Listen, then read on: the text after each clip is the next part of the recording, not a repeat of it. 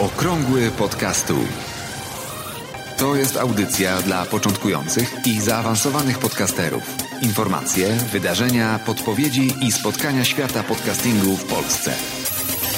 Zaprasza Borys Kozielski. 10 listopada 2018 roku. Witam serdecznie. Choroba naokoło. Tutaj ktoś choruje, tutaj ktoś ma grypę, tam ktoś nie przyszedł, bo choruje. Kurczę, jak się przed tym przestrzec? No najlepszym sposobem jest słuchanie podcastów, bo nie można się zarazić przez podcast. Ode mnie się nie zarazicie. Jeśli czymś, to tylko podcastingiem możecie się zarazić. Dlatego gorąco polecam, gorącą herbatę sobie wypić, trochę witaminy C i jak najbardziej dawkę podcastów, żeby się zarazić przyjemnością tworzenia podcastów. A ciągle za mało jest podcastów i ciągle mało osób tworzy podcasty. O czym dzisiaj? Nowy hosting jest i o tym chwilkę powiem. O partnerach hostingowych według Apple. Wykład Marka Jankowskiego, który dał tytuł dzisiejszemu odcinkowi podcastu, czyli Dlaczego się nie promujesz? Właśnie o tym będzie wykład Marka Jankowskiego. I Kamila Paradowska zaprezentuje swoje podcasty i opowie o tym, jak zaczynała swoją przygodę z podcastingiem. Zapraszam.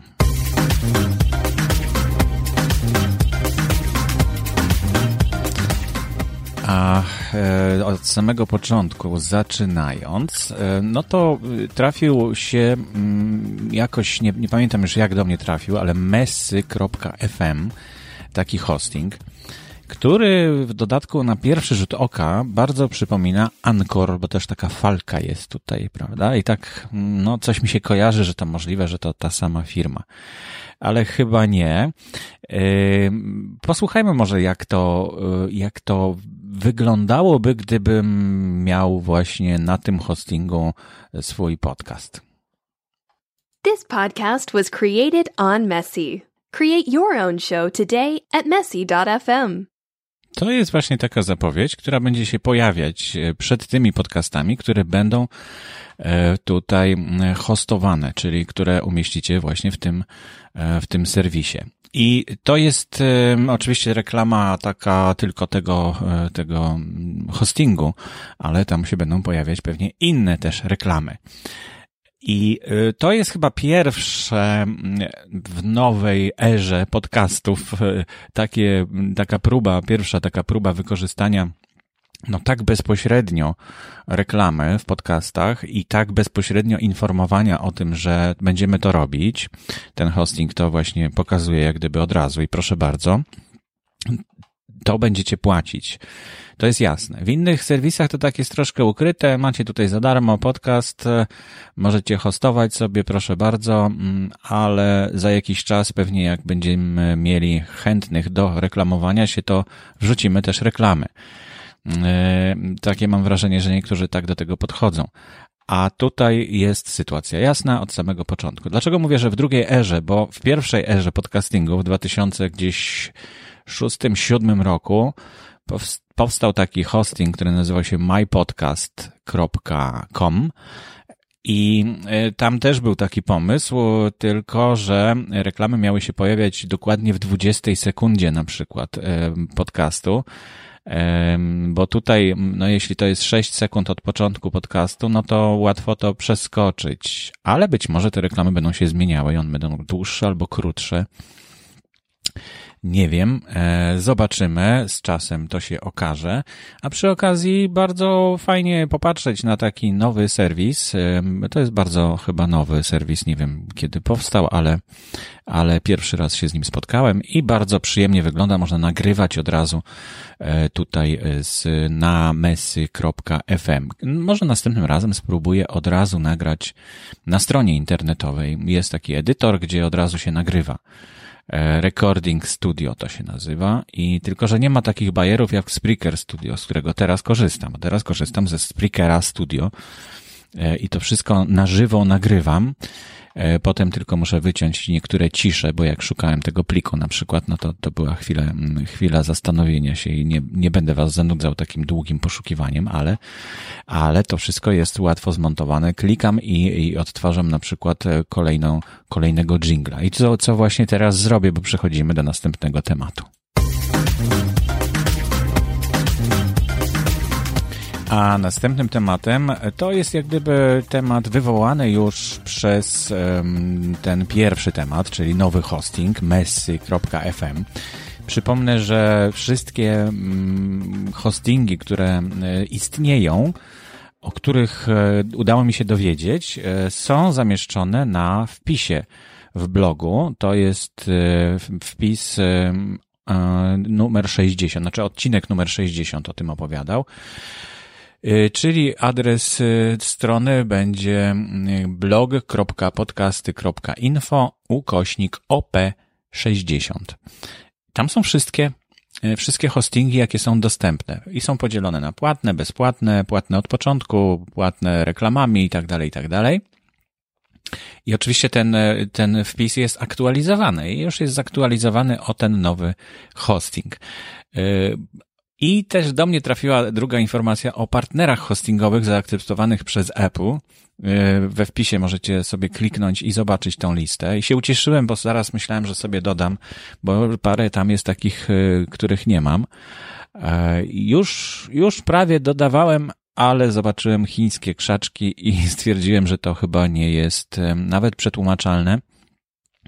Nie było żadnego linku, którym bym mógł kliknąć, żeby zobaczyć na przykład po angielsku treść tej strony. Same krzaczki i nie wiem, czy to był chiński, czy to był japoński.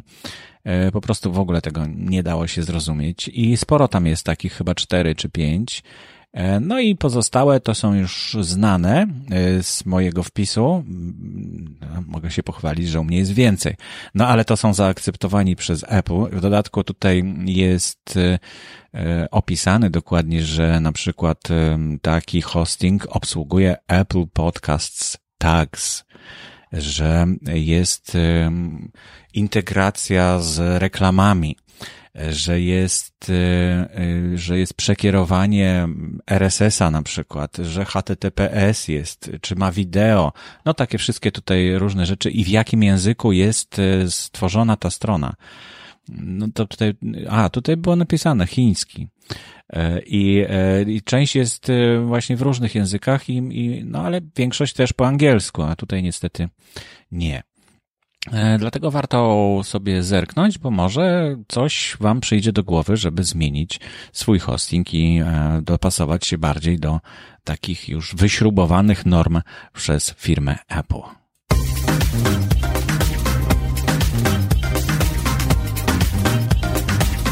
Kolejna informacja, którą się z wami podzielę dzisiaj w okrągłym podcastole numer 82, to wykład Marka Jankowskiego, na który długo czekaliśmy, może nie tak bardzo długo, ale trochę czekaliśmy. Wykład z Międzynarodowego Dnia Podcastów, który odbył się 29, znaczy on się u nas odbył, 29 września 2018 roku. Tytuł wykładu to Sieć w kącie znajdą cię. Dlaczego polscy podcasterzy tak słabo się promują? I Marek bardzo fajnie opowiada o tym, jak można się wypromować, dlaczego niektórzy tego nie robią i no jest to bardzo inspirujący wykład na pewno. Jeśli was nie było, a nawet jeśli byliście na Międzynarodowym Dniu Podcastów, to warto posłuchać jeszcze raz. Zwłaszcza, że Marek udostępnił też prezentację w formie PDF-a. I można po prostu sobie śledzić w trakcie słuchania tego wykładu, oglądać te obrazki, które on proponuje. Jedno, co tam chyba się nie udało umieścić w tym PDF-ie, to filmiki z tymi, znaczy filmiki, które prezentował Marek, ale samo audio myślę, że wystarczy, a jeśli ktoś ma ochotę, to pewnie jakoś tam znajdzie sobie w internecie to, żeby po prostu sobie też obejrzeć te filmiki i mieć już właściwie prawie pełny wykład. Zdjęcie Marka tutaj macie w notatkach do audycji i widać mniej więcej jak ten wykład był prezentowany. Ale oprócz tego, że jest ten wykład i to jest fantastyczna wiadomość, dziękujemy Ci, Marku, za taką informację, to podziękowania należą się jeszcze oczywiście komuś innemu, ktoś, kto opublikował ten wykład Marka Jankowskiego i tu jest również dla mnie niespodzianka, bo jest to nowy podcast podpunkt info. Zasubskrybujcie koniecznie, bo jeśli interesują Was wiadomości z podcastingu, to jak najbardziej trzeba ze wszystkich źródeł czerpać. Wreszcie ja czegoś będę miał coś do posłuchania, takiego niezależnego ode mnie i być może będą tam ciekawe informacje, na co liczę, bo aż 3 osoby zaangażowały się w tworzenie tego podcastu. I na razie jest odcinek pilotażowy, którego można posłuchać, 0, odcinek z wykładem Marka Jankowskiego i wczoraj chyba był opublikowany kolejny odcinek, 2 w sezonie 1. Link będzie w notatkach do audycji. Nie zrobiłem tego linku, to zaraz go dopiszę tutaj i gorąco polecam zapisać się na subskrypcję i w ogóle śledzić całą tą inicjatywę podpunkt info, podpunkt.info. Tam na razie jest tylko na głównej stronie, zaglądałem kilkanaście minut temu, pole do wpisania swojego adresu e-mail. I na razie nic więcej tam nie ma. Nawet katalog, o którym mówili twórcy tego portalu, pod adresem katalog.podpunkt.info też nie działa, przynajmniej u mnie się nie wyświetla się tylko planszka do wpisania hasła w WordPressie, ale ja nie mam żadnego hasła, więc nie wiem, o co tam chodzi. Twórcy mówią, że tam już można zobaczyć jakieś podcasty, ja tego nie widzę, nie wiem, czy wy też tego nie widzicie, ale pewnie lada moment coś tam się pojawi. I też jeśli zapiszecie się na subskrypcję, to twórcy obiecują, że w pierwszej kolejności otrzymacie informację o tym, że już coś tam jest widoczne. A ma być to bardzo zapowiadane, jest to miejsce jako bardzo interesujące miejsce na pewno dla każdego podcastera, dlatego gorąco polecam po raz kolejny, żeby już się zapisać i być na bieżąco. Ja oczywiście też będę na bieżąco i jak tylko coś tam się pojawi ciekawego, to tutaj w mojej audycji też będziecie mogli o tym posłuchać. Nazywam się Kamila Paradowska, prowadzę własną firmę Dobra Treść i prowadzę 2 podcasty: Podsłuchaj Teatr oraz podcast Dobra Treść. Co było dla Ciebie najtrudniejsze w wystartowaniu z podcastem?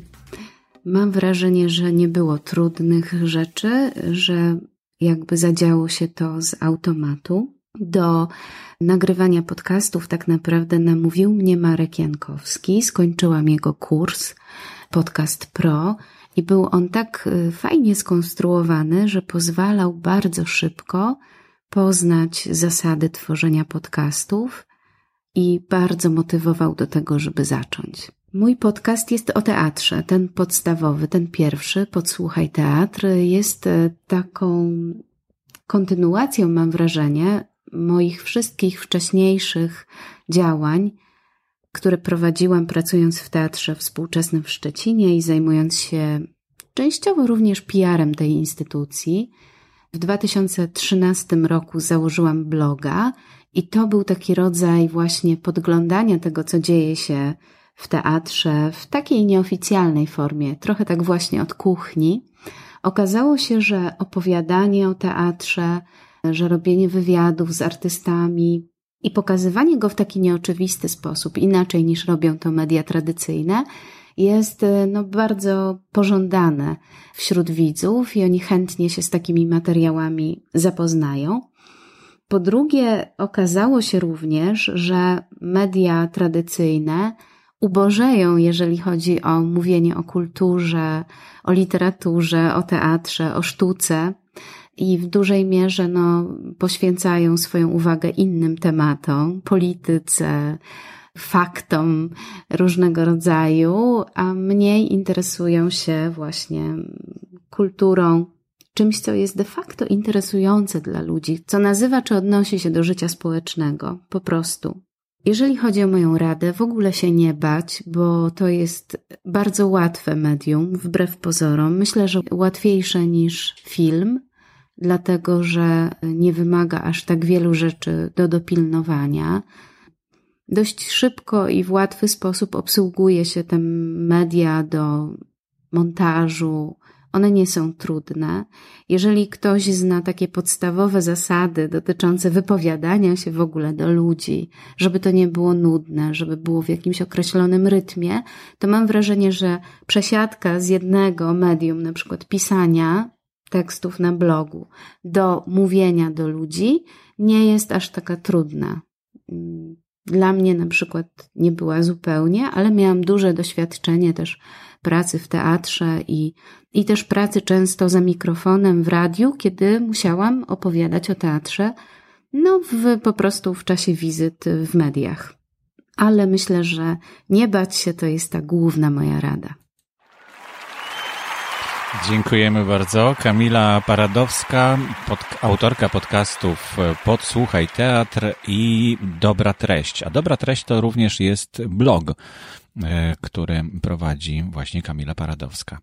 Już wkrótce na stronie podcasterów, na stronie podcasty info, tam jest zakładka podcasterzy, znajdzie się zdjęcie Kamili Paradowskiej, które dołączę do pozostałych zdjęć podcasterów. Jeśli nie ma tam jeszcze waszego zdjęcia, kogoś z was, twojego znaczy się, na przykład może nie być zdjęcia, to bardzo proszę, podeślij mi i ja je tam chętnie zamieszczę.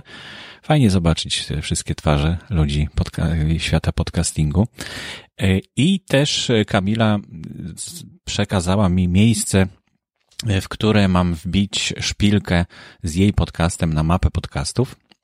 Mapa podcastów rośnie, coraz więcej jest tam podcastów i fajne, można tą mapę, to jest mapa Google, więc można sobie ją zapisać u siebie i wtedy jak jesteście w jakimś mieście zobaczyć, tutaj jest jakiś autor podcastu, który gdzieś tutaj może mnie spotkać. I dlatego warto dodać takie miejsca swoich podcastów, czy miejsca, w których chcielibyście ewentualnie spotkać się ze swoimi słuchaczami. To już wszystko w dzisiejszej audycji. Wróciłem do nagrywania już nie byle gdzie, nie w samochodzie, nie gdzieś na wyjeździe, tylko jestem normalnie w domu, przy swoim mikrofonie, przy swoim mikserze, ze Spreakerem Studio, który mi tutaj bardzo dzielnie towarzyszy. Mam nadzieję, że się wszystko nagra, bo dawno nie nagrywałem na Spreakerze Studio, więc to wszystko na dzisiaj. Dziękuję bardzo za uwagę. Przypomnę tylko, że notatki do audycji można znaleźć na stronie blog.podcasty.info/OP82. A jak się pospieszycie, to znajdziecie jeszcze oczywiście te notatki na stronie głównej, bo one tam przez jakiś czas są wyświetlane jako najważniejszy, najświeższy post. Zamierzam też napisać kilka postów takich na bloga, z których być może powstaną jakieś broszurki, bo tak mi chodzi to już dłuższy czas po głowie i teraz tylko wziąć i usiąść i napisać. Trzymajcie kciuki. Aktualne informacje znajdują się również na stronie internetowej blog.podcasty.info. Audycję sponsoruje Fundacja Otwórz się, która wspiera rozwój podcastingu w Polsce.